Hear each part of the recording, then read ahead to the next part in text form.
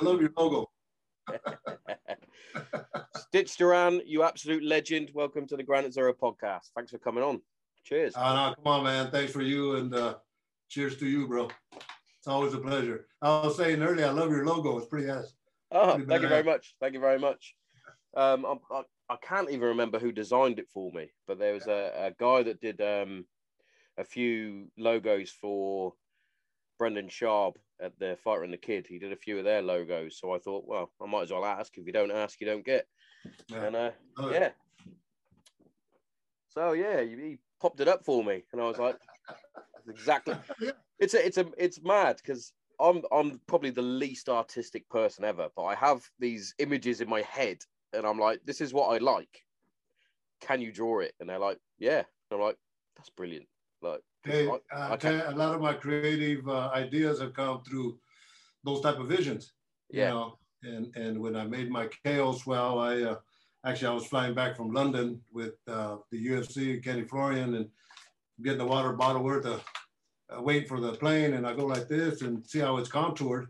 I went home and got some clay the next day and made a model and made the prototype, and now I got the KO swell out there. Yeah. Oh, so, there you go. So yeah, keep doing what you're doing, man. Crazy, isn't it? It's crazy. Yeah. One thing I learned today, Stitch, that I didn't actually know. Like I'm a huge fight fan, so I love all the work that you do within in and out of the ring. But I only learned today you were in the Air Force. I was. Changed my whole life. So something we have in common. Yeah. Oh, you too. I was in the Royal Air Force for 5.5 years. What years? Yeah, you're younger than me, so yeah. Yeah. Well, no disrespect, but a lot younger. But no, that's a good thing. Hey, man, if you get to be at my age, you're blessed. You know, that's I grew up as a farm worker. Yeah. In this real small town, born and raised in what they call migrant camps, where we lived in housing supplied by the people that had the crops. And I loved playing American baseball. So when I got out of high school, I walked into a college and started practicing with them, but I didn't have a car. So I joined the military. In 1972, I joined the Air Force. And I always told myself if I ever went there to the Orient, I would like to study the martial arts. And at that time, Bruce Lee was real big. Yeah. So they stationed me in a place called Thailand. 1972, young kid, didn't know what the hell it was. Saw my first Muay Thai fight, and from there, started my whole career. Hooked. Yeah, because I assumed that you would have started from boxing, but obviously being stationed in Thailand, there's only one route you're going to go down in Thailand. Yeah, that's it. Well, you know, ironically, at the base, I was at Utapao. At the base we were at for the GIs, they had Taekwondo. Oh, yeah. Taekwondo, Thailand, to me sounds like the same shit, right? What do I know? You know, so for the first 3 months, we started training, and the Koreans left, and the Thais took over the program, and they still kept the Taekwondo thing, but they kind of transitioned us into a lot of the Muay Thai system. So I got the benefit of both. Well, that's what you got to do, isn't it? Especially, nowadays, especially, like you got to master several different aspects of fighting, I believe. My first love was boxing in terms of fight sports. But yeah, definitely boxing. Yeah. So, did you do much fighting at the start, or? You know, kickboxing was about this big in the United States. Yeah. It was literally in its infancy stage, and that wasn't my goal anyway. I had a 8-to-5 job, had a free company car every 3 years. I got a new car, and you know, Ford LTD. I looked like a gangster, you know. But it was an 8-to-5 job, a great job, but no, you know. So I remember when I got out of the military, I lived in Oakland, and I went into a Taekwondo school or class at the college because it was free. But I went in as a white belt and kind of whooped the shit out of everybody. And but no, that was it was just it's infinity stages. Joe Louis, Bill Superfoot Wallace, that was way back, but they were kind of like in the South. so I was out of that element, and Yeah. but I always had kickboxing in my mind. And when I got to Oakland, that's why I got into boxing to improve my hands. And from there, I started working with amateur fighters, boxers, and I moved up to the suburbs, and I opened up my school of kickboxing, ASK, the American School of Kickboxing, with a credit card. Show you how crazy I was. Paid for the I paid for the carpets, for the mirrors, for the the equipment, and from there, people had already known me as a trainer, and so from there, it just kept going forward and forward. And I worked with guys like Javier Mendez from AKA. He was a fighter, and I've worked with him many times, and so yeah, that's how I got started. Steve Fossum, that just passed away. He was the president of IKF. I promoted the first fights on his ledger, so got part of that history. That is some history to have as well. Yeah, I mean, like as you said, like kickboxing was never the biggest sport. I believe it's not exactly humongous now, especially over here in the UK, and not so much in America. But abroad, like Holland and obviously further east you go, it's a lot bigger. And it's crazy how different sports sort of go on the up. But so setting out as a coach, was that a sort of a goal that you had, or did you want to be a fighter first, or was it I prefer coaching? Yeah. Well, fighting was really not even in. I mean, I knew nothing about it, bro. To be honest with you, I told you, I grew up in a town of 1,500 people, all Mexican farm workers. So I really wasn't attuned to the world, the nature of the world. I was just glad to have studied the martial arts, and I never let my family know that that whole year I trained.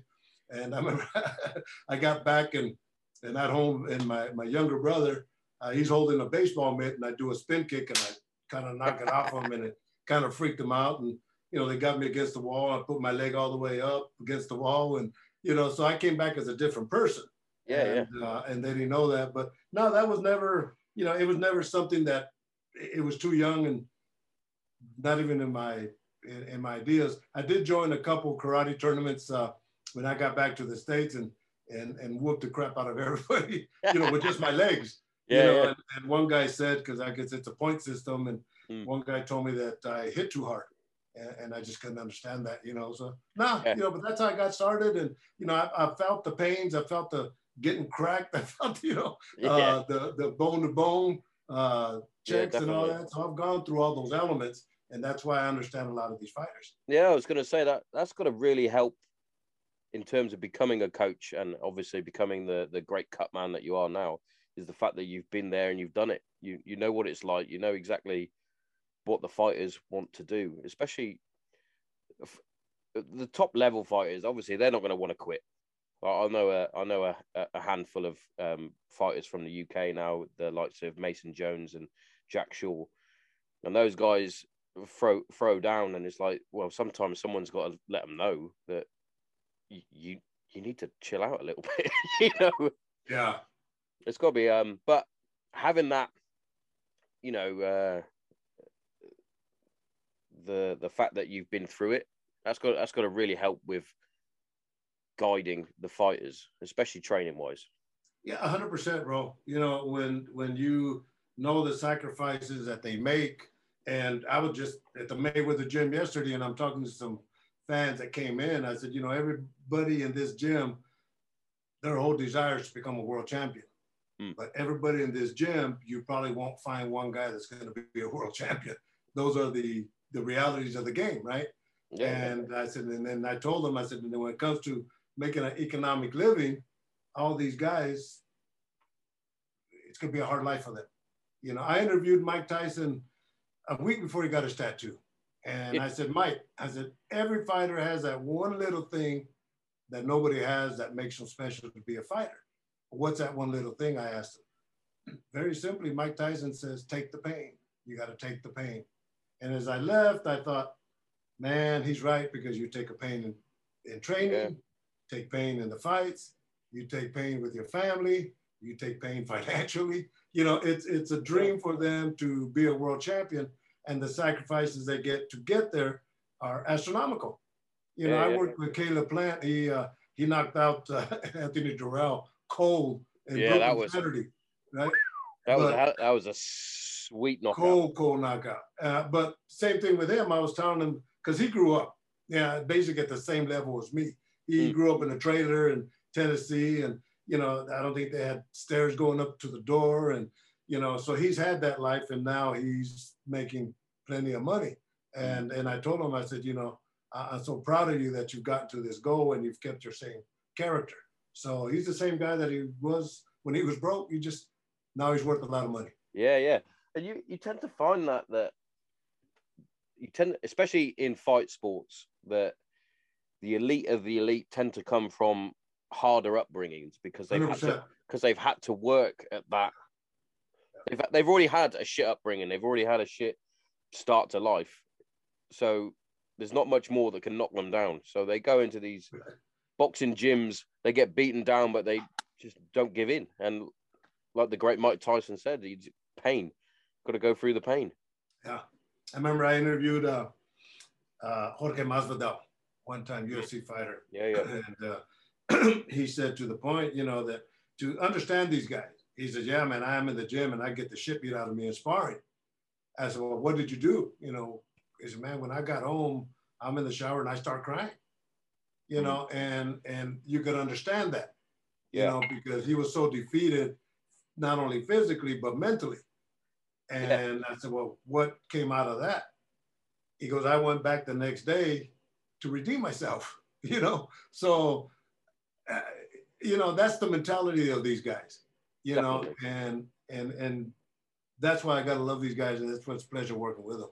Yeah, definitely. And I find it I find it fascinating, especially from my point of view, sitting in my shed as I do now. And I get to talk to some of these elite fighters, the likes of Brad Pickett, Jack Shaw, Liz Carmouche recently, who's obviously a world champion. And I'm as a former military man that has suffered with a bit of mental health issues that I have done, I love going into the mind of these elite fighters because there's nothing more lonely than the fight sport, because you do it yourself. Yes, you've got your team around you, you've got fantastic people around you, but at the end of the day, you're in the ring or the octagon, and it's you versus someone else. If you lose, then you tend to find a lot of people disappear in your life. Yes. And when you win, you've got the highs of the win, which, you know, I've had a small smidgen of that. I did a local boxing event, it's got to be 5 years ago now, which I won, and I never had the high that I did when after I've won that. I was like, oh God, I'm going to do another one. And my wife was like, don't do another one. It's like, there's no need. It's like, you're 35 years old. There's no need to be boxing when you don't need to. It's like, yeah, you kind of got a point.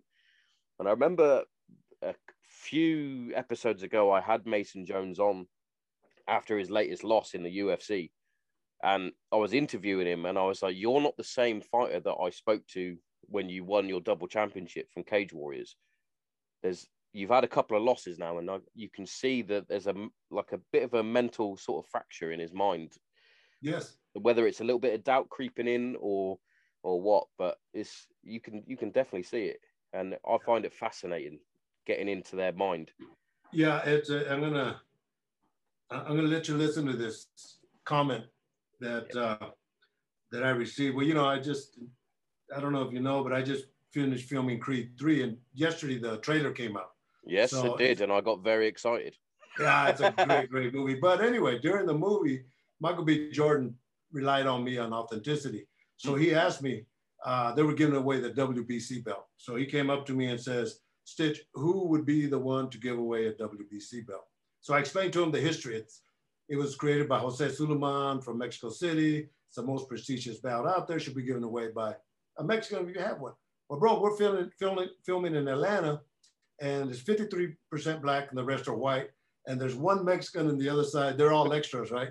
The other side of the ring. And I go speak to him, and he was in the Air Force, right? So he's about my age. And I said, well, see that guy? Get him, right? So anyway, going fast forward, I'm in Dallas when Errol Spence fights Yordenis Ugas. I'm working with Ugas. And I see Mauricio Suleiman, the son. And I explained to him how we represented the belt at its highest level. Well, I guess you probably know that I've worked with Vladimir and Vitaly Klitschko for like 8 years. Yeah, yeah. Right. And you understand that the situation that they're in right now in Russia. Crazy situation. So, it breaks my heart, man. Yeah. So anyway, I'll let you listen. He sent this picture to Vladimir, and you're talking about how these fighters feel. I want to let you listen to what Vladimir said on our relationship. And it goes like this. Listen to this, bro. My two favorite men, especially Stitch, with whom I spent so much time talking, and he actually saved my career on a lot of different stages. If Stitch wouldn't be in my corner, I would not make the record of 12 years being a champion. So that's so great to see you both, and Stitch is the man. Powerful. Wow. Yeah, powerful. It almost brought tears to my eyes, and every time I listened to it, but we had that relationship together. When I'll give you another, what leads to a lot of that is when Vladimir fought Anthony Joshua at Wembley Stadium, right? I didn't get there till Thursday night. My daughter Carla had gotten married Wednesday in Crete, and Thursday I flew to LA or to London. So I see him at the weigh-ins, him and Vitaly. And we talk about the game plan and all that. And finally at the end, I put my hand on his shoulder. I said, look, man, don't worry about nothing tomorrow. I'll take care of you like you're my son. Because I know I leave. I left it at that. But I know the night before these guys can't sleep. Yeah, man, bro, I'm putting the Vaseline on him right before Michael Buffer does the announcements. 90,000 people at Wembley Stadium, and millions around the world, and he's about this far away. And he looks at me and says, you could call me son. Man, that gave me chills right from get-go. Yeah. Months later, he called me after the week after. Hey, Daddy, we talked. months later, I see him in Germany, and I said, Vladimir, that one moment, why? And he says, Stitch, there's very few people I trust in my life. You are one of them.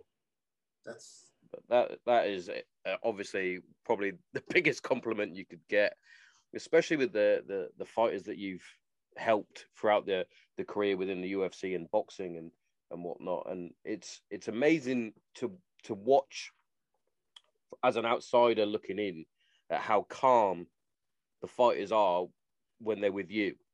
You can see them with others and they're a bit more jittery and things like that. It's as though you have a unique bond with the different fighters that you've got. You're wrapping their hands, and I've never seen fighters so calm when they're sat in front of you. And it's correct. How do you get the rapport like that? Is it just through the years of experience that you've had, or is it just that you're just a calming person? Well, both. I am. That's one of the key elements of being a good cut man is keeping your composure, right? But I understand these guys, and you're right. When I'm wrapping their hands, it's between him and I, right? And like Tyson Fury, right? But you talk to him, and when I first met him, I said, look, I'm going to take care of you like you're my son.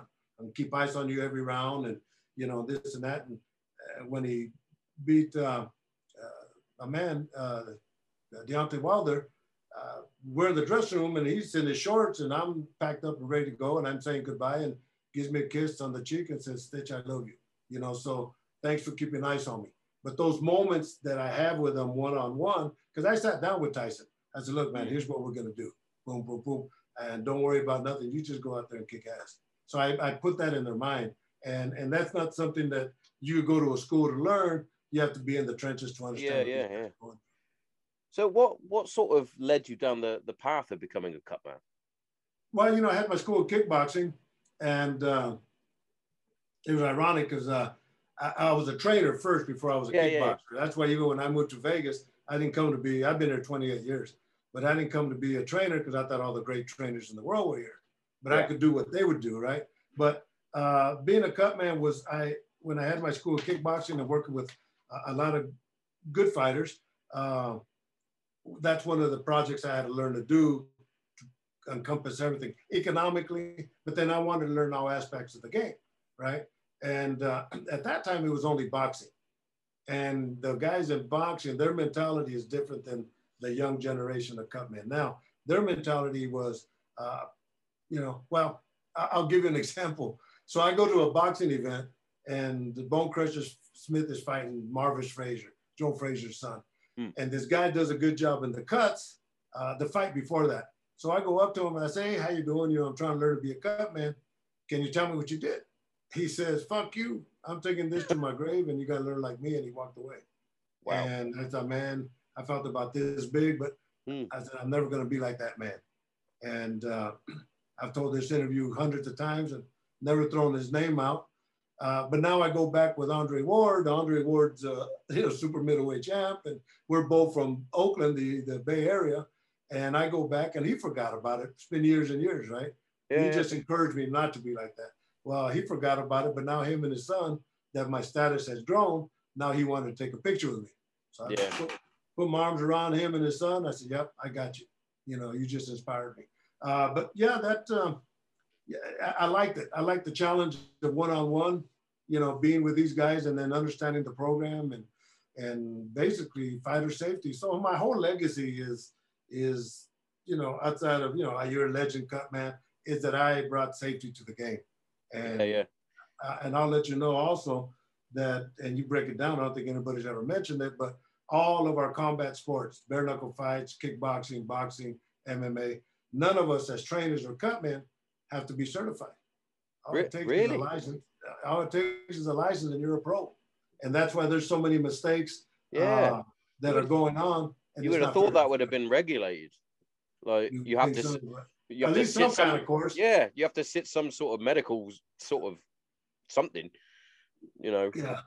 So, So nobody's ever brought that up. And I'm looking, and there's so many mistakes that these trainers and cut men do in part of working with fighters, and it's not fair to the fighters. Yeah, of course, and especially if between rounds, that it's your job to try and settle them, making sure that obviously the cuts and bruising is limited as best you can, and it's their safety. If they don't know what the fuck they're doing, the fighter's going to go out there and it will get 10 times worse potentially. I told this.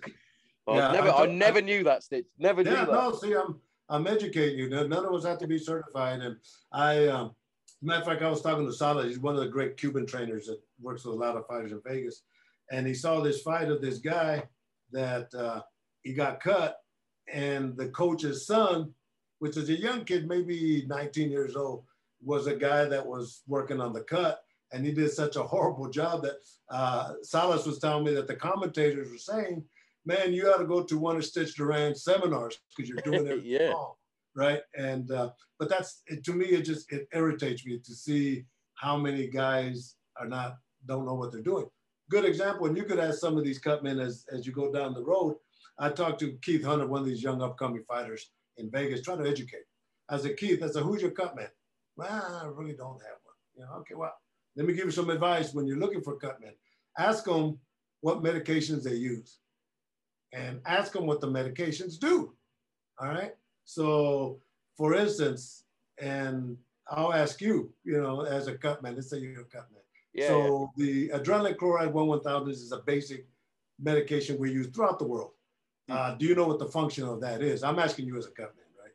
So what does the adrenaline chloride 1-1000 do in a cut?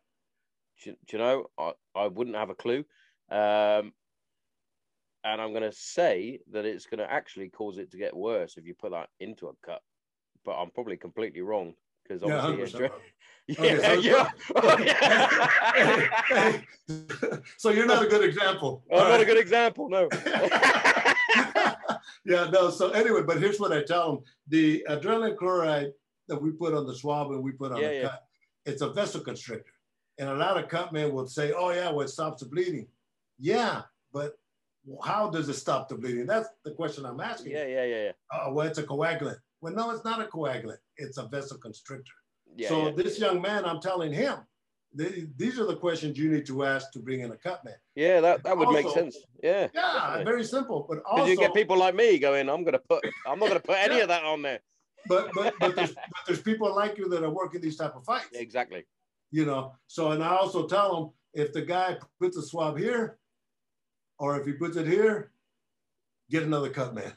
Yeah. See, if you notice the new generation of cut men out there now, they wear gloves, and this is a system I put together when I was well, even before the UFC, when I had my school of kickboxing. But we all wear gloves.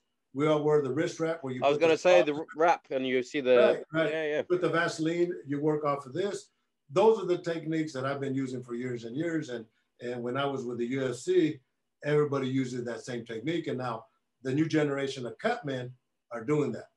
So now you can take a notice, and your listeners take notice, and you'll see that, you know, there's some good cut men out there. Yeah. But like you said, it's got to be regulated. You can't just turn up and just be the fucking cut man, because you'll get an idiot like me going, but we'll put that, we won't use the swab because that's going to make him bleed more. It's like, you're an idiot. Yeah. Oh God, yeah.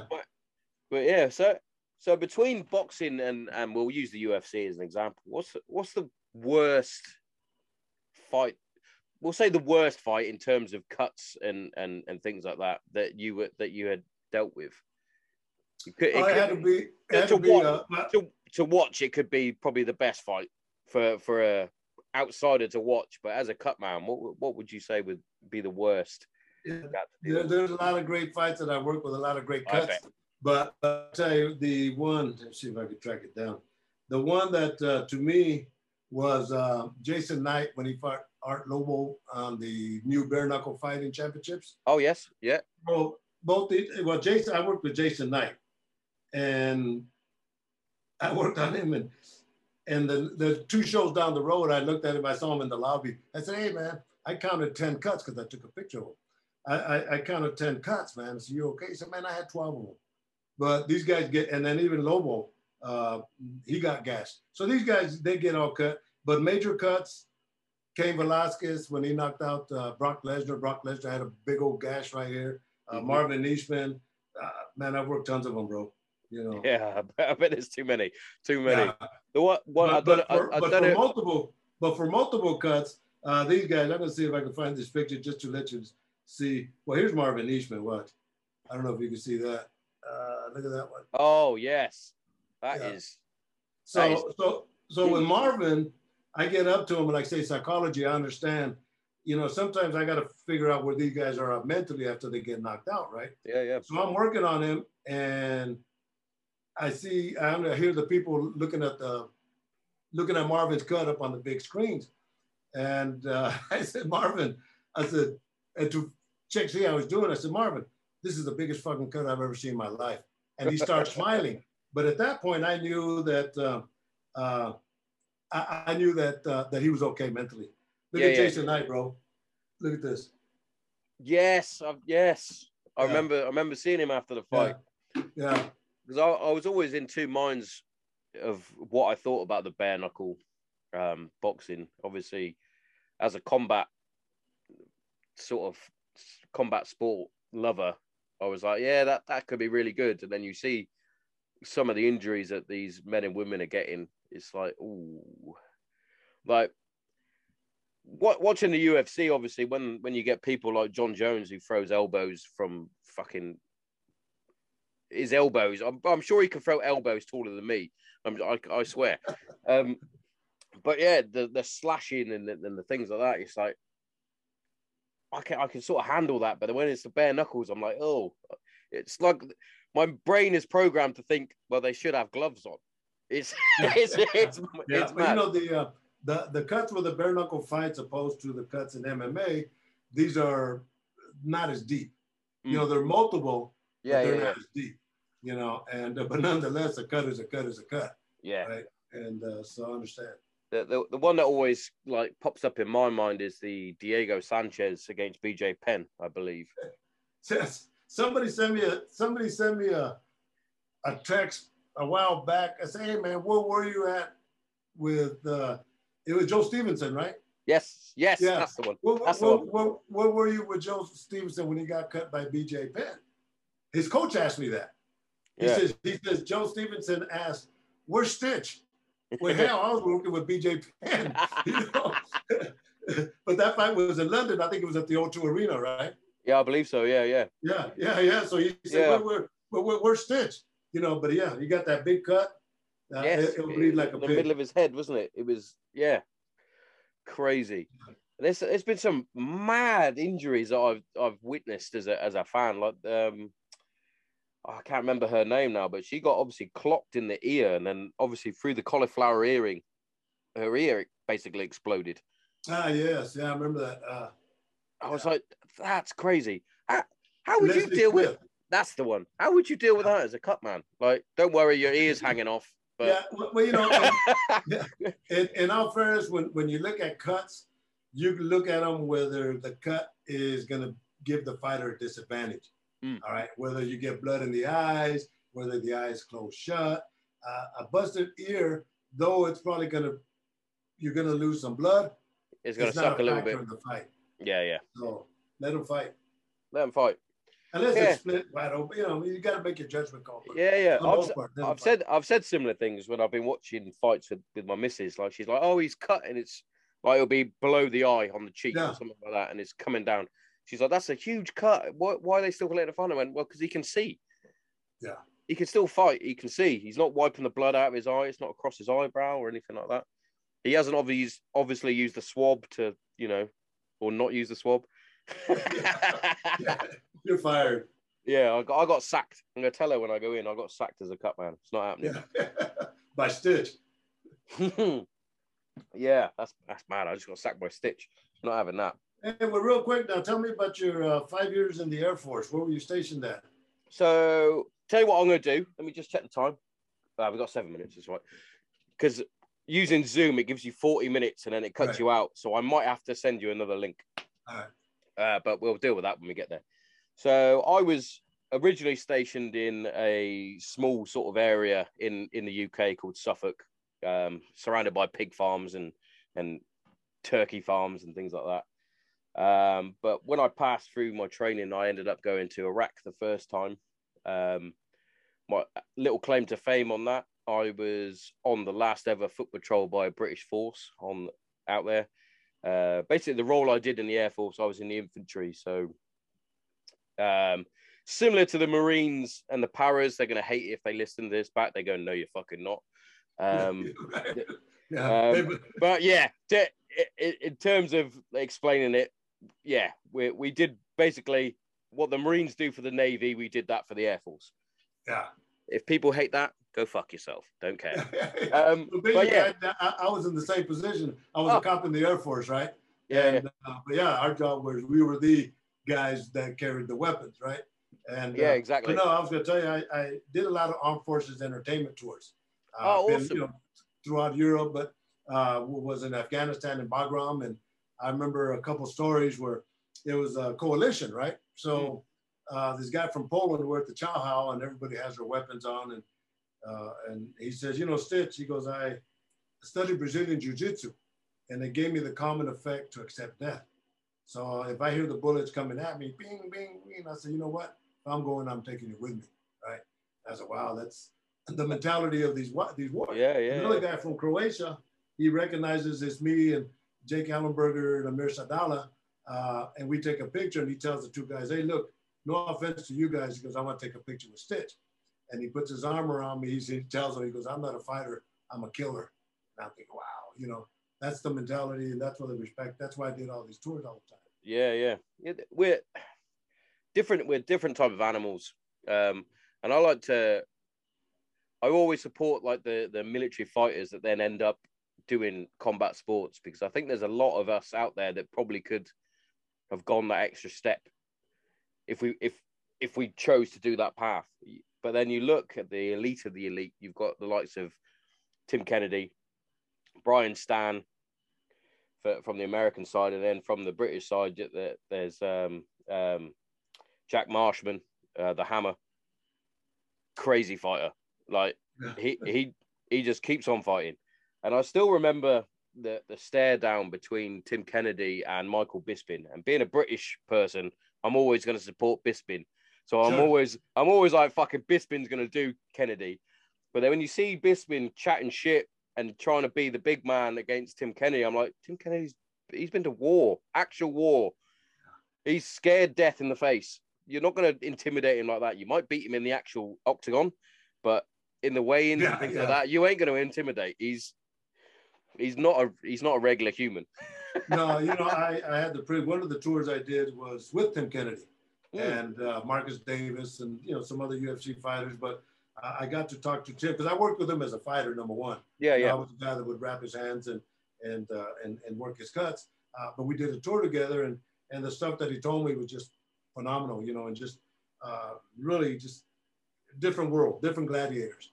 You know, he had introduced me to a friend that was in the hospital for like 6 months, and he said he got stabbed in the neck. He goes, but you know, he got stabbed by the mother. He goes, but I don't blame her because I killed her husband and her son. You know, and I said, oh shit, you know, this is the real deal. Yeah, you know, and they're out there, you know, so you try to support them as much as possible, and you know, understand that these guys are gladiators. Yeah, it's a strange feeling. I'm sure you're very similar, being a veteran yourself. Like, it's difficult to accept people giving you praise for something that you signed up to do. Like, unless you got drafted. I don't know. Did you get drafted in, or did you just? No, Air Force. No, you signed up for the Air Force. Yeah. In the Army, you got drafted. Yeah. Yeah. So we volunteered. It's like I volunteered. I didn't expect to come home and say, and have you thank me for stuff. You know, I did it because I wanted to do it, and that's how I've always been. You know, I joke with my wife all the time because she'll make me do the fucking dishes or something. I'll go, well, I'm a war hero. Why are you making me do shit like that? Yeah. But then I always like laugh and go and do it anyway. But yeah. Hey, just like me at home, I'm Jacob, right? Everywhere else throughout the world, I'm Stitch, but at home, I'm Jacob. You know, Jacob do this, Jacob do that. You know, exactly. So you kind of lose your credibility when you get home. Mm. So you mentioned you got a daughter. How many kids have you got, Stitch? Might I ask? 4. Two girls. Yeah, 1, 2, 3, 4 grandkids. Wow. The 2 girls live here in Las Vegas. The 2 boys live one in California, one in Michigan. And, so California's not too far away. My geography isn't great with America. Yeah. That's something. That's something. And being it Papa Stitch. Yeah. It's, you know, really, I'm a family man. I love that. You know, I work on the weekends. I do a lot of traveling to fights. Monday through Thursday, I'm home. You know? Yeah. I go visit the gyms, say hi to the guys, shoot the shit with them, and that's it. It's my life. You know, I'm not. It's something that you've done for a while, and it is what it is, isn't it? Yeah. Was there much sacrifice at the start, like in terms of family? Yes. Economically, of course. You know, I made the move. Well, my whole family supported me throughout going up. Opening up a school of kickboxing with a credit card was the stupidest thing I ever did, but the most successful thing I ever did. It's one of those. It's catch-22, isn't it? It's probably the stupidest thing at the time, and then eventually it took off. And you know, and I made the move from California to Las Vegas. Las Vegas being the boxing capital of the world, 28 years ago, and I took a job transfer with R.J. Reynolds Tobacco Company, and took like a $25,000 a year cut and pay. And I had 2 weeks to do it. They called me and said that there was no opening in Vegas. I had to be there in a week, and I couldn't do it in a week. It was impossible. So they talked to me for 2 weeks, and in 2 weeks, I transferred my school of kickboxing to one of my students, sold my house, put my family in a U-Haul, and drove 9 hours to Las Vegas, and took a $25,000 a year cut and pay. So, wow. Yeah, it hurt a little bit. My brother lived there, and he came by the house one time, and my wife was crying, and he thought we got in a fight, but it's just we couldn't pay the rent for that month. And I remember he gave me $2,000, and from there I paid him back royally and never looked back. You know, so that was that boost that I needed for my brother to cross that hurdle. And things have been blessed since. I knew that was going to cut out. Hello, you're at the adverts, so don't turn off. Don't turn off, because I've got some good stuff for you. First up, I'm going to talk about our sponsors. Kent CBD is our first sponsor. Now, CBD oil, as you know, has tremendous benefits, especially within mental health and physical health.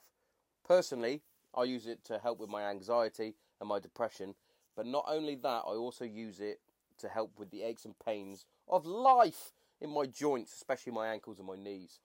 But yeah, without CBD oil, I would have still been on my antidepressant tablets, which I'm no longer on. So, you know, every cloud. And what we're going to do here at Granite Zero is we're going to give you 10% off everything from oil, muscle rub, jellies, bath salts, the lot. Yeah? Make sure you get in there. www.kentcbd.org. Put in the promo code GRANITE0 and get yourself 10% off. You are welcome. But also, if you're like me and you love a nice cup of coffee. Now, for me, I only drink one coffee, and that's Green Beret coffee.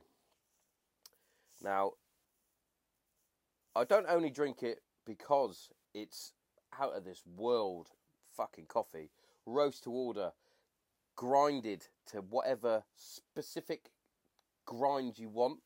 But not only that, it's veteran owned and veteran run, which, you know, hits me right in the feels. So make sure you check it out, Green Beret Coffee. Get yourself a nice cup of coffee. I drink it dark, just like my soul. Incredible stuff, incredible stuff. And what I'm going to give for you, I'm going to give you 10% off.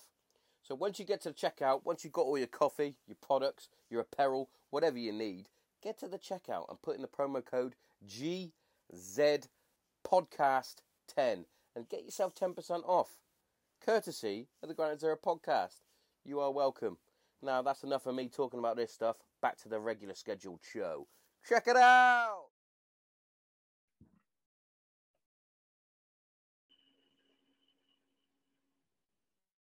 And we're back. I knew that was going to happen. I was like, I haven't checked the timer, and then it just went dead. I'm like, fuck. It's always the way. Finish the story. Yeah. I think we just got to the bit where you said that you were blessed after your brother helped you out, which, you know, that's a huge thing. You know, family first. I always say. Yeah, 100%. Everything I do is for my family. Yeah. It's not. I think the only jewelry I have is my wedding ring. You know, and that's it. Yeah, I'm not into the fancy stuff or anything like that. Very similar. I literally have the wedding ring from the wife, and I've got a gold chain that was given to me by my grandmother before she passed away. So that's literally the only thing I wear. Like, I've still got my rascal now. I've still got my dog tag somewhere. They're in the shed somewhere. But that's about it. I wouldn't wear them now. I'd get a bit of shit. So one thing I've always sort of wondered. So especially during your time in the UFC, were you just given the fighter, or did they say, Stitch, which fighter would you like to fight at or represent out of these two, or anything like that? Yeah. Well, a lot of guys would ask me to wrap their hands, right? But usually I worked with a lot of the A fighters in the red corner. I think it was the red corner. So the guys that the UFC put in the red corner, I would work with them. But there was times, so I would flip flop. I mean, you know, I try to accommodate as many guys as I could without hurting the feelings of other cutmen. But shit, I mean, one night to wrap 6-7 fighters' hands was common because these guys want me to wrap their hands all the time, right? But those are very, very special moments for me. So it was a combination of both. You know, guys like Brock Lesnar, Mirko Cro Cop, when they came on board in the UFC, they came on board that I would be the one that would wrap their hands and work their cuts. You know, so that was part of their agreement. That's got to be a bit of a boost for yourself. Like, you're getting these huge superstars saying, no, I want Stitch. I don't want anyone else. Yeah. That's awesome. Yeah. And because I always found it fascinating, especially in terms of the UFC, because it's different to obviously boxing. Because usually with the boxing, you're sort of in the camp. Well, not in the camp, but say, for example, you've got Tyson Fury, you're only wrapping his hands and getting him ready. But with the UFC, surely because there's a huge fight card. It's sort of built differently, isn't it? Like you said, you'd be doing 7 or 8 a night, possibly. Yeah, that was originally when Dana White brought me in. The original cut man, Leon Tabs, was there from the UFC #1. And when they bought the UFC, they brought him in as the cut man. But giving Dana and Lorenzo and Frank Fertitas the props, they realized that MMA was such a new sport and these coaches didn't know how to wrap hands, much less work cuts. So I think the best thing that Dana ever did early in his career was bring in a second cut man. And it got to the point where everybody wanted us to wrap their hands, rightly so. So we brought in a third cut man, and I think now they use 4 or 5 cut men per show. And so, yeah, that's the program we got going, but it was good for, and now all MMA is doing it. But now when this COVID kicked in, Top Rank, which is based here out of Las Vegas, they did 32 shows in the bubble at the MGM. So they called me and Mike Basil to see if we'd be interested in being the house cutmen, kind of the same scenario that they do with the UFC. Well, we did that because I put that program together. You know, me and Burt Watson and Leon Tabs, the program that the UFC has and now everybody else uses, we put that program together. But the COVID finished, Top Rank liked it, and they kept Mike Basil and myself on board, you know. But the same token, you know, I'll wrap 4, 5, 6 guys in one night. I'll work, you know, their cuts because Top Rank pays us to work with them. And but if you get a guy at a higher level, then Top Rank will pay us to work with the undercard. But let's say I work with Jared Anderson, the heavyweight. Well, then I'll get compensated by Top Rank, plus I'll get compensated from the fighter that's making more than the average salary. Well, that's something. That's something. Have you ever had a fighter approach you to be his cut man and wrap his hands, and you thought, man, I really don't want to work with this person. I've heard terrible things, or you've witnessed terrible things about, because obviously some fighters are very selfish and very arrogant, which, you know, to be the top that you can be, that's got to be done. But have you ever got to the point where you go, I really don't want to work with that fighter, or has that just never been the case? No, that recently it happened. Great kid's a world champion. Worked with him 1 fight, 2 fights already, but the business aspect was not very good, to the point where I told management, you know, your business practices suck. And for doing that, I could have worked with him with other shows, but I said, nah, I don't need it. You know, this is a business. And, you know, thank God I worked with RJ Reynolds Tobacco Company for 23 years in the corporate structure. So I understand the business aspect. And that's the aspect that I apply whenever I start working with a new client. You know, of course, because obviously you're a business in yourself. You're Stitch. Yeah, I've created a brand, but nonetheless, because I've run that same formula that people do to create product. And but you know, let's say you call me to work with you. Well, we'll go over the details. How much? When am I going to get paid? You know, when do I arrive? When do I leave? So and so.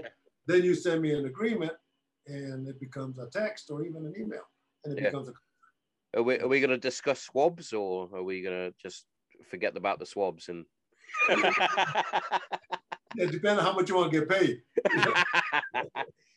That's good. That's good.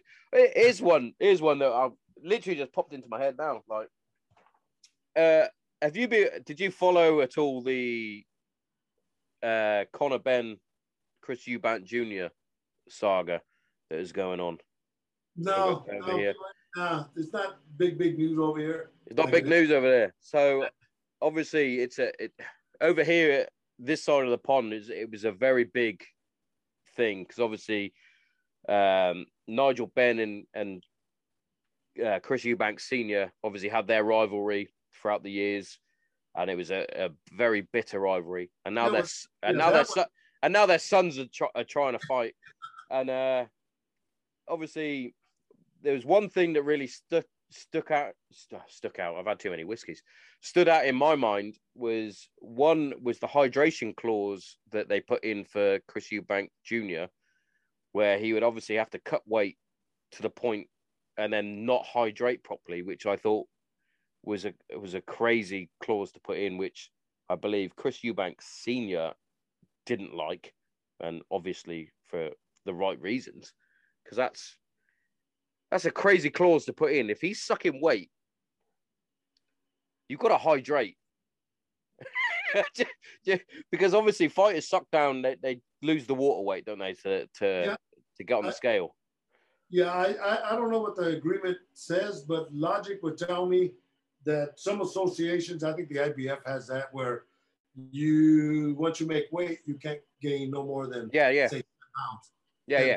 Beyond, which to me, I mean, it's all water weight anyway. You know, you're not going to get mass within. So I tell you, none of us have to be certified to be considered pros in doing what we do. Exactly. So there's education that goes with that, right? Well, you know, you could hydrate 10 pounds worth of liquid in your system. It's not that hard to do.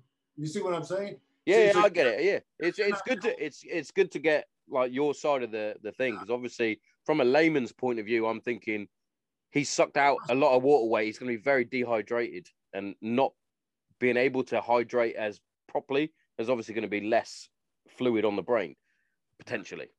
Yeah, well, you know, that's another. I think it's a myth that I did a documentary years ago called Boxers Now, and I interviewed this one doctor, and the whole theory that if you dehydrate to the point where you're going to lose water in your brain, the quote that was mentioned to me was that that's impossible, because you would have to, if you lost that much water in your system that it would affect your brain, you wouldn't be able to function. That makes a lot more sense. Because of the cranium, maybe on the outside, but within the structure of the brain itself, to eliminate some of that liquid is. See what I'm saying? It's probably those that are trying to sell the fight or cancel the fight, as it did get cancelled, using a lot of bro science, quite possibly saying, well, he's going to be brain dead if you fight him because he's dehydrated from his brain. But when you get experts like that, like yourself, you're a subject matter expert. So having that sort of knowledge then passed to you, you can then go, well, yeah, that makes sense. Yeah, well, I'm not an expert at that, but I'm common sense. You know, you're a fight expert, Stitch. Don't give me that. You're a fight expert. Stop it. But you know, I don't want to take that. Hey, I don't want to take that blame. But Stitch says no. Oh, I'm doing it right. I've got, with my massive platform that I have. Stitch said, right. Yeah. So that's gospel. Logic will say. Yeah, right? But long story short, the fight got cancelled anyway because I can't remember the drug specifically. It was an estrogen booster, I believe. So a lot of people think he was using it as a masking agent for other substances, but you know, it could have been anything, you know. Well, that's that same point you just said right there. It could have been anything. See, I don't get into all those little assumptions. Yeah, we don't know, bro. But listen, if you dried out 10 pounds and you start drinking water, and 24 hours from now, you're gonna feel fine. You know? Yeah. And I was explaining it to my brother-in-law. In fact, he was saying, he was like, because he said the same, like, he had no fluid on his brain.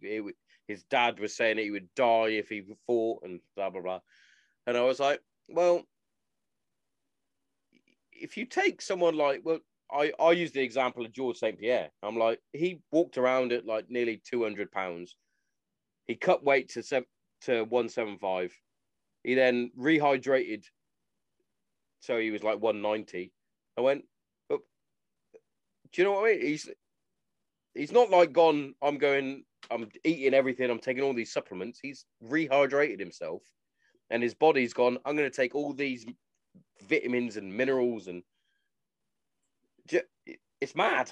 It's like, yeah, he gained a lot of weight in that time, but it's not like it's Yeah, it's a science, no doubt. And wrestlers are good at it. They're better at it than boxers. I went to Japan with Frank Trigg.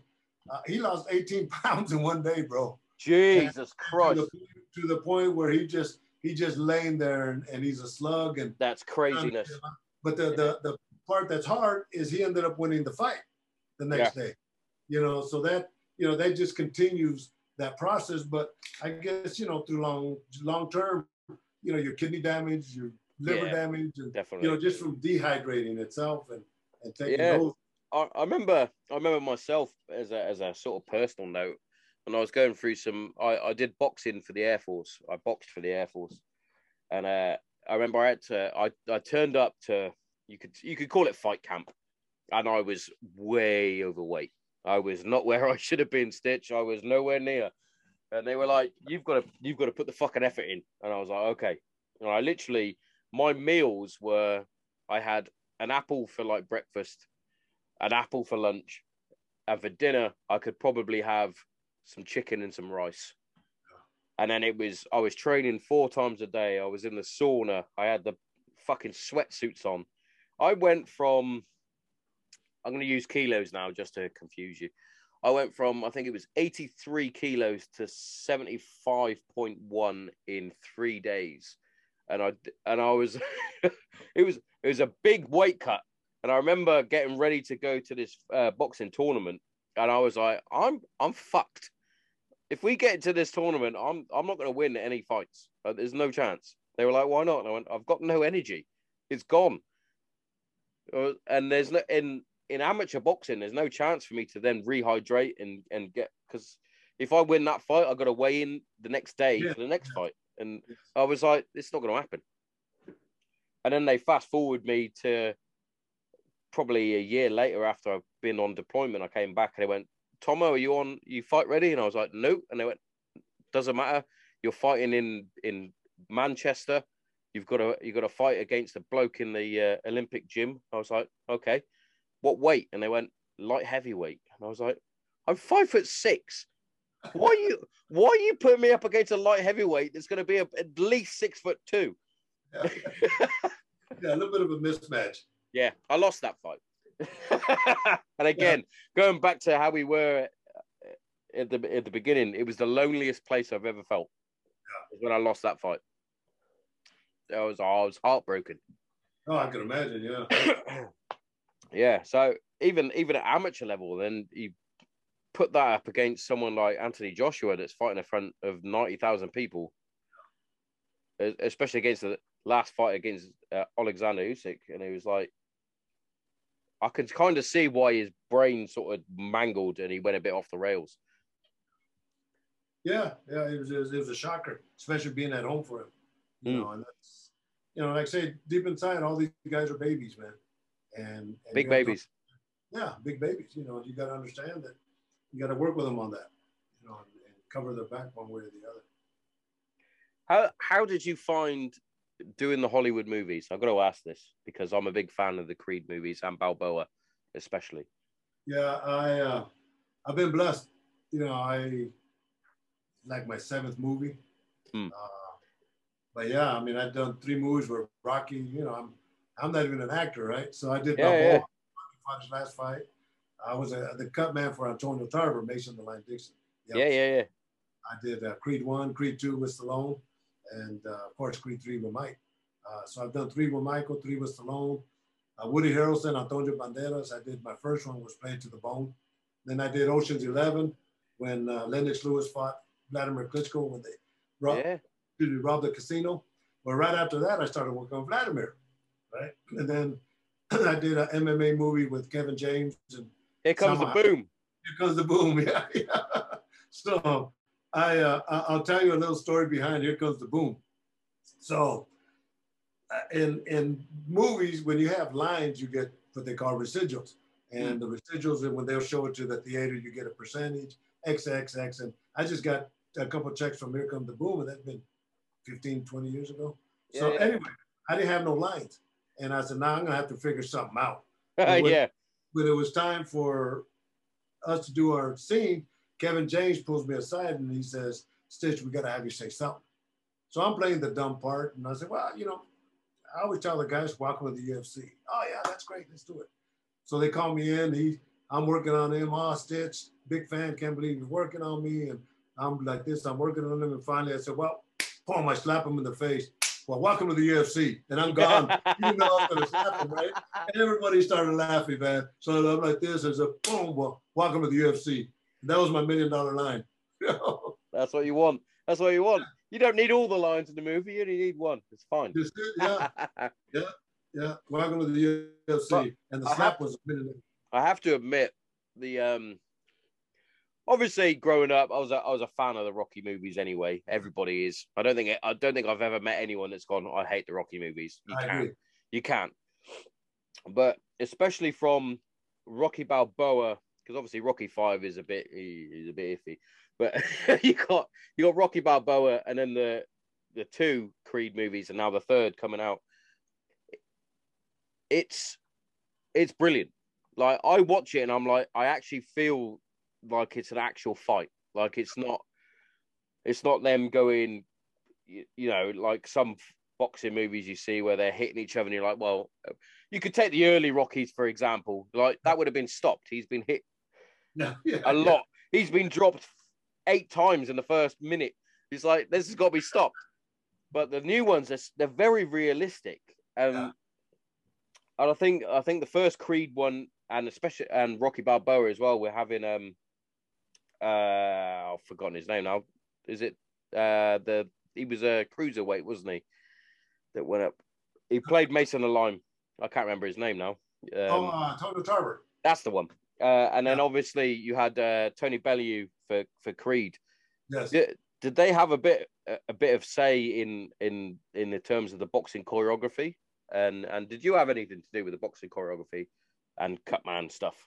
Yes, 100% on all 3 of us. They relied on our authenticity to make it happen as well as it does. And with the Creed movies, I really got involved. Especially on this Creed 3 with Michael B. Jordan, because he directed it also. I'm just gonna say the trailer looks fucking fabulous.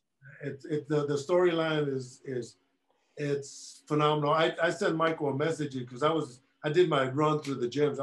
There's like 4 or 5 gyms I'll go visit and just kind of shoot the shit with everybody. And everybody came up to me and had seen the trailer and they all reacted. So I sent Michael a message and I said, look, man, you're in Las Vegas. The trailer's already a hit. Congratulations. And the response has been like phenomenal. And the stories are going to be pretty awesome, man. You're gonna love it. Jonathan Majors, he's the new bad guy.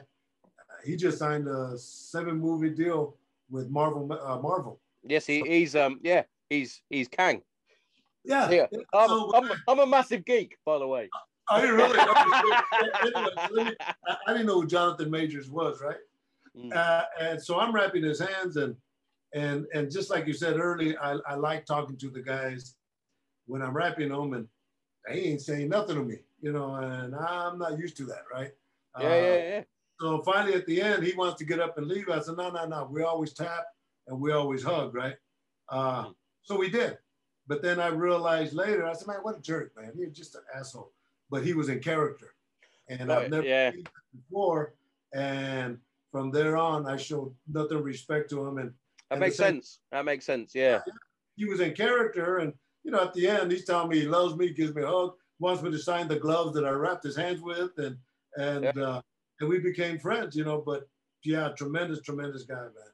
So he's gonna be a good villain. It looks good, and I got a lot of Rocky 3 vibes from it. Clubber Lang, he seems very, very similar. Yeah. And like I literally watched Creed 1 and Creed 2 literally 2 weeks ago, because I think they're fucking brilliant. That and my all-time favorite boxing movie is Southpaw. I don't know if you're a part of Southpaw. Southpaw. Yeah, with Jake Gyllenhaal.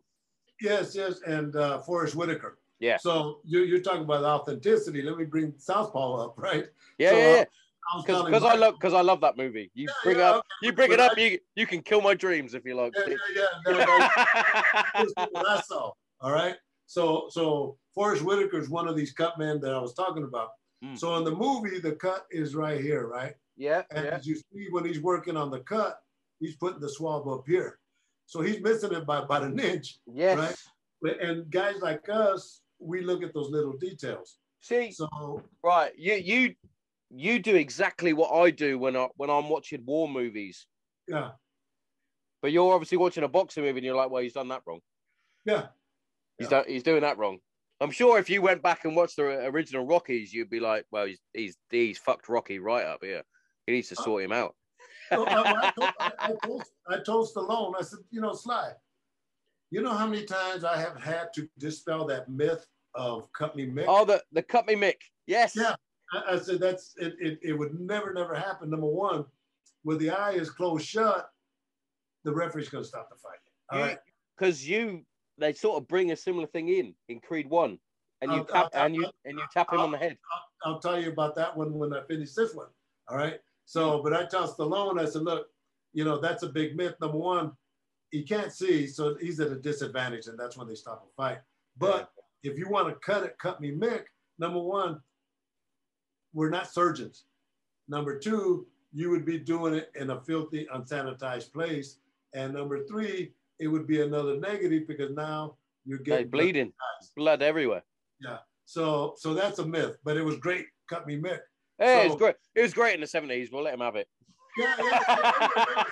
So listen, let me go fast forward with Creed. Yeah. So Ryan Coogler, the director, young director, it wasn't even in the script. He said, Stitch, what do you think about this? Yeah, let's do it. I love it. We're watching the movie at the premiere. Arnold Schwarzenegger and all these celebrities are in front of me and all that. They all stand up and start clapping. Yeah, that was that Rocky scene, right? Dun, dun, dun, dun, dun, dun, dun, dun, dun. So it was okay. That's part of Hollywood. But in reality, I wouldn't let it happen. If the guy I was gonna say, because obviously as a cut man, you're for the fighter. As much as you want them to carry on fighting, you're not gonna put him in risk. Right, 100%. And here's the big question for you, because it came up on this is way back when Creed first came out. So when Michael B. Jordan gets knocked down by Tony Bellew, they said that actually happened and he actually knocked him out. He heard him. Is that genuine? Well, fucking hell, Tony. It's a fucking movie. What are you doing? He did say. To be fair, Michael B. Jordan did say, he went, I wanted it to be as real as possible, so I've thrown the lazy fucking hook out, and he's come over and he's hit me, and I was gone. Yeah. and then you see him like get hit and he's down. And it's like, is that fucking real? It's like, it fucking is real. He's out. Yeah. Do I get in the ring or what? Everyone must have been like, what's happened here? This is madness. Yeah. Tony's a great guy, man. I love Tony, and he did a good job on this one also. Yeah. So. I'm a huge fan of Tony Bellew, and I was actually. I was rooting for him, but I was actually sort of scared for him when he fought Alexander in the heavyweight division. I was like, as much as I love you, Tony, I don't. That man he's not of this world. I don't think. And I said this years ago. There's ex-Soviet fighters, MMA and boxing. I said that years ago. They're going to take over the game. These guys were meant to fight. Yeah, they're especially those that have fought sort of Russian supremacy and things like that. Yeah, the likes of the Ukrainians, Vladimir and Vitaly and Usyk and Lomachenko and whatnot. You're like, you've got the strength of the Russian people, but you're also fighting against them. It's like you guys aren't your. It's a bit like how we said about. The military being those that are different from the gladiators that you could have. Those guys are unreal. Like, even down to the people like Khabib Nurmagomedov. As much as I don't like his style of fighting, because I'm an action sort of guy, and he's a wrestler, but also you're a wrestler that then smashes people into the cage and then says you need to quit. That's mad. You're fighting the best of the best, and you're smashing him into the cage, telling him he needs to quit because he needs it more. He wrestled bears. Who wrestles bears? They're different. They're different breeds. Yeah, Dagestan, the fighters from Dagestan. When I was before the COVID, I was working with Bellator, the Bellator and PFL fights. Yeah. When I saw the manager for the Dagestanis, I knew I was going to wrap 4 or 5 hands. Every Dagestan fighter that was on that card, they wanted me to wrap them. Yeah, they're not. They're different. They're different in loads of aspects of life, and even through time. So you've got what I call the great generation. Obviously, the guys and girls that fought and helped within World War II. And then your sort of generation, as you came through, you got Vietnam, Korea, blah, blah, blah. Up until sort of my time, we fought in Iraq and Afghanistan, blah, blah, blah. And now you got this new generation that's built on TikTok and social media. And I was winding my kids up earlier saying that you're the soft generation. And you look at these people that the likes of Khabib and a few others that I can't pronounce their names from Dagestan and things like that. You're like that. The people that haven't got the necessities that we've got, the phones, the access to social media, that sort of thing, you can see that they're built different. Which is why I was trying to like say to a few people, like obviously Ukraine are doing a wonderful job at preventing what is going on with Russia. But it's like, if we got called up to go to war with Russia, there's only a handful of people like myself that have been to different war zones now. The rest are going to be from 18, 19-year-olds that are coming up now. And it's like Russians and Ukrainians and Dagestanis and whatnot, they don't give a fuck about your pronouns. do you know what I mean? They don't care.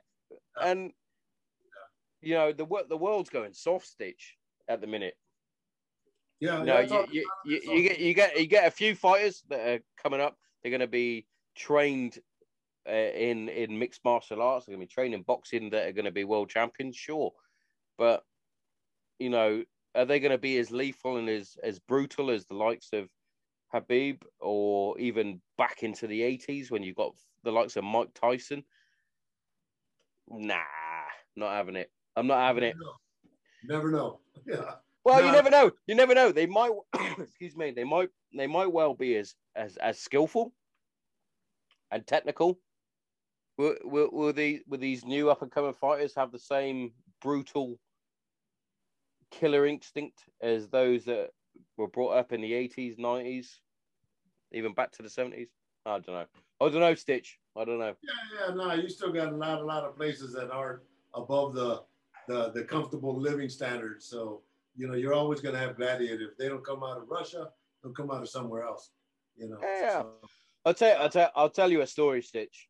So when I served out in Afghanistan, we met up with some locals, and they turned to me, being someone who, as I said, was 5'6". I'm quite a stocky guy. Excuse me.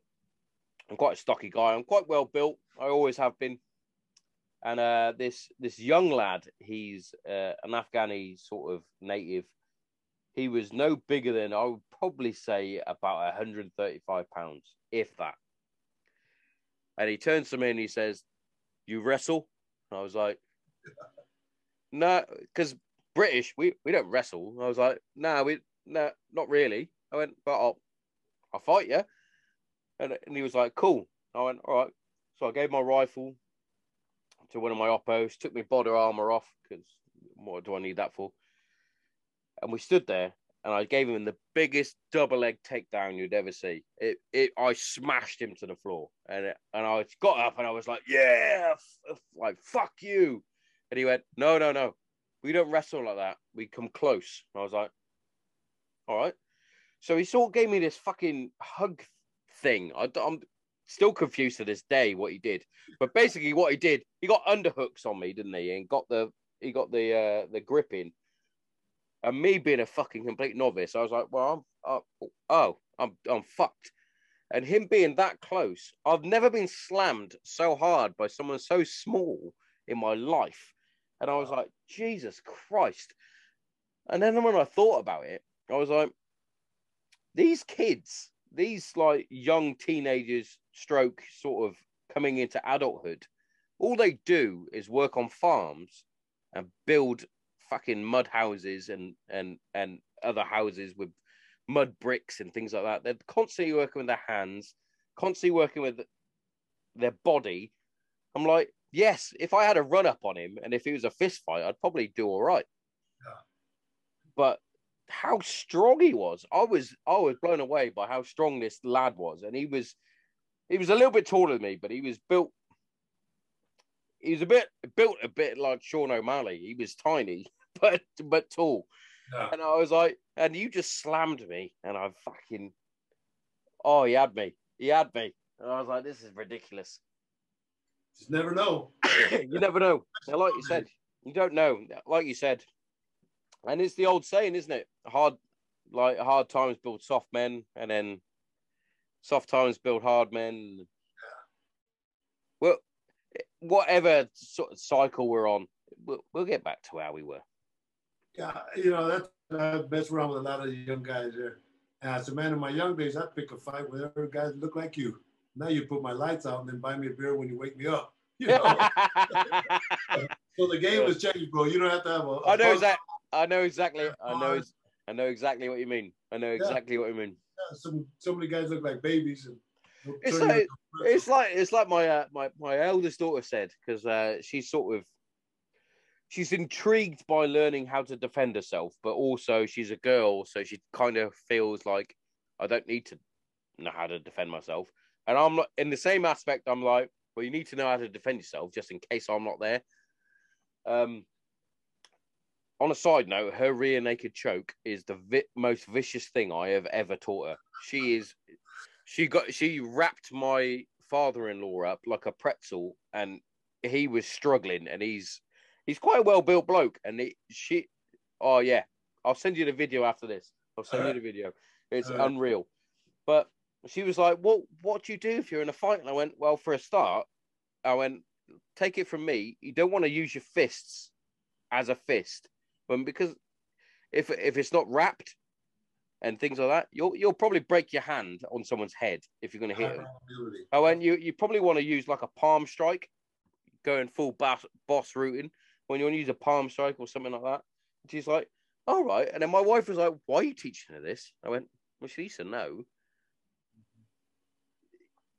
As a dad with daughters, you probably did similar things, I'm sure. Yeah, well, yeah. All my kids in school kickboxing, they're all good at what they do. Yeah, exactly. They grew up in the gym. Yeah, it's one of those that I always thought, like, I'm not going to teach you to go out and start a fight and have a fight, because I've done that as a young man, as a teen, and it's probably the worst mistakes I ever made was having street fights. When you look back on it, it's stupid. Yeah. At the time, you think it's probably the best thing it's ever done. I knocked the fucking shit out of that bloke. It's fucking brilliant. When you look back at it now, you're like, I was an idiot. What was I doing? So I was like, I'll teach her how to defend herself if she needs to. I'm not teaching her how to go and start a fight with someone. Definitely not. Yeah, when I had my school of kickboxing, our motto was, we'll show you how to fight, so you don't have to.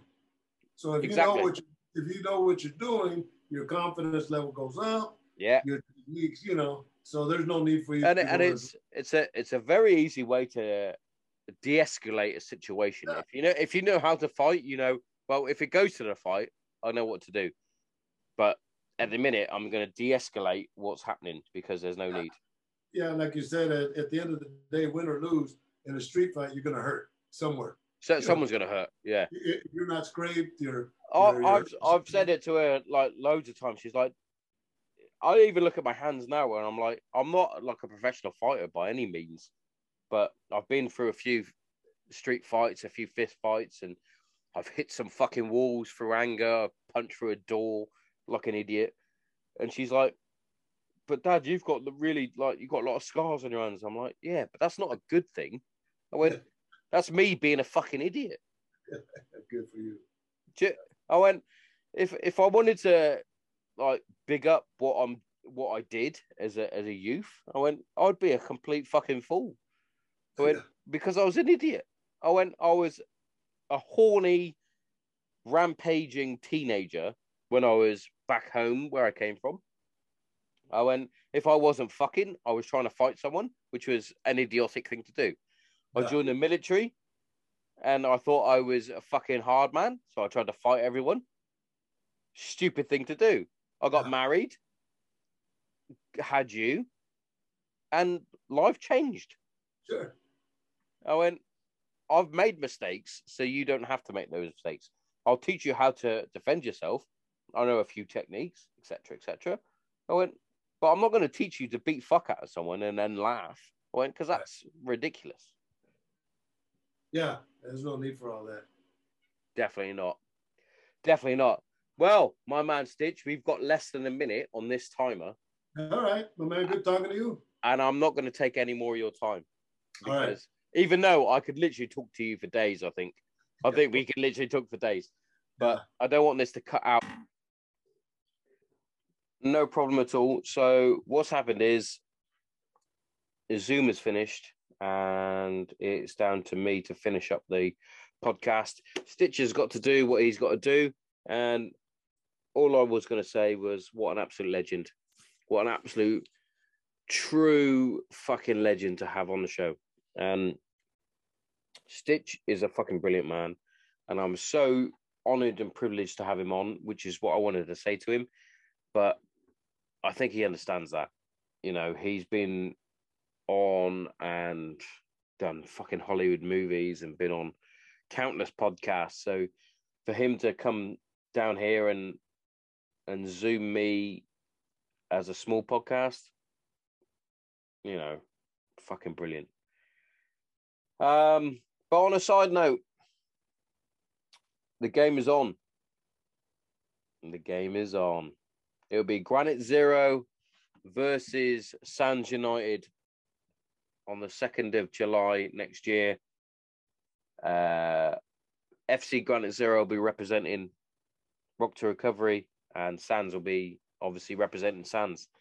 Two charities very close to both our hearts. You know, Rock to Recovery being a military and blue light charity or cause, and Sands being what they do best, you know, looking after those that have lost loved ones within seconds of giving birth or even being stillborn.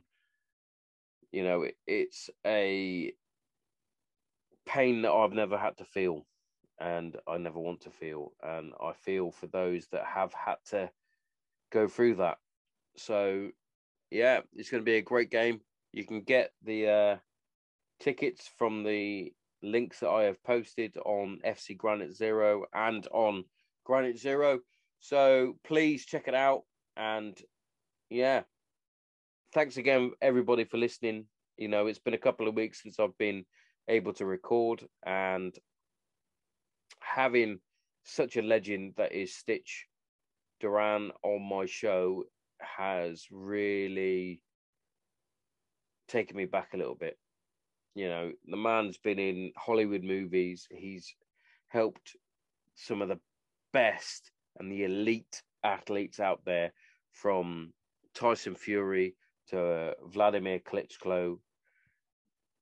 The list goes on. Anderson Silva, you know,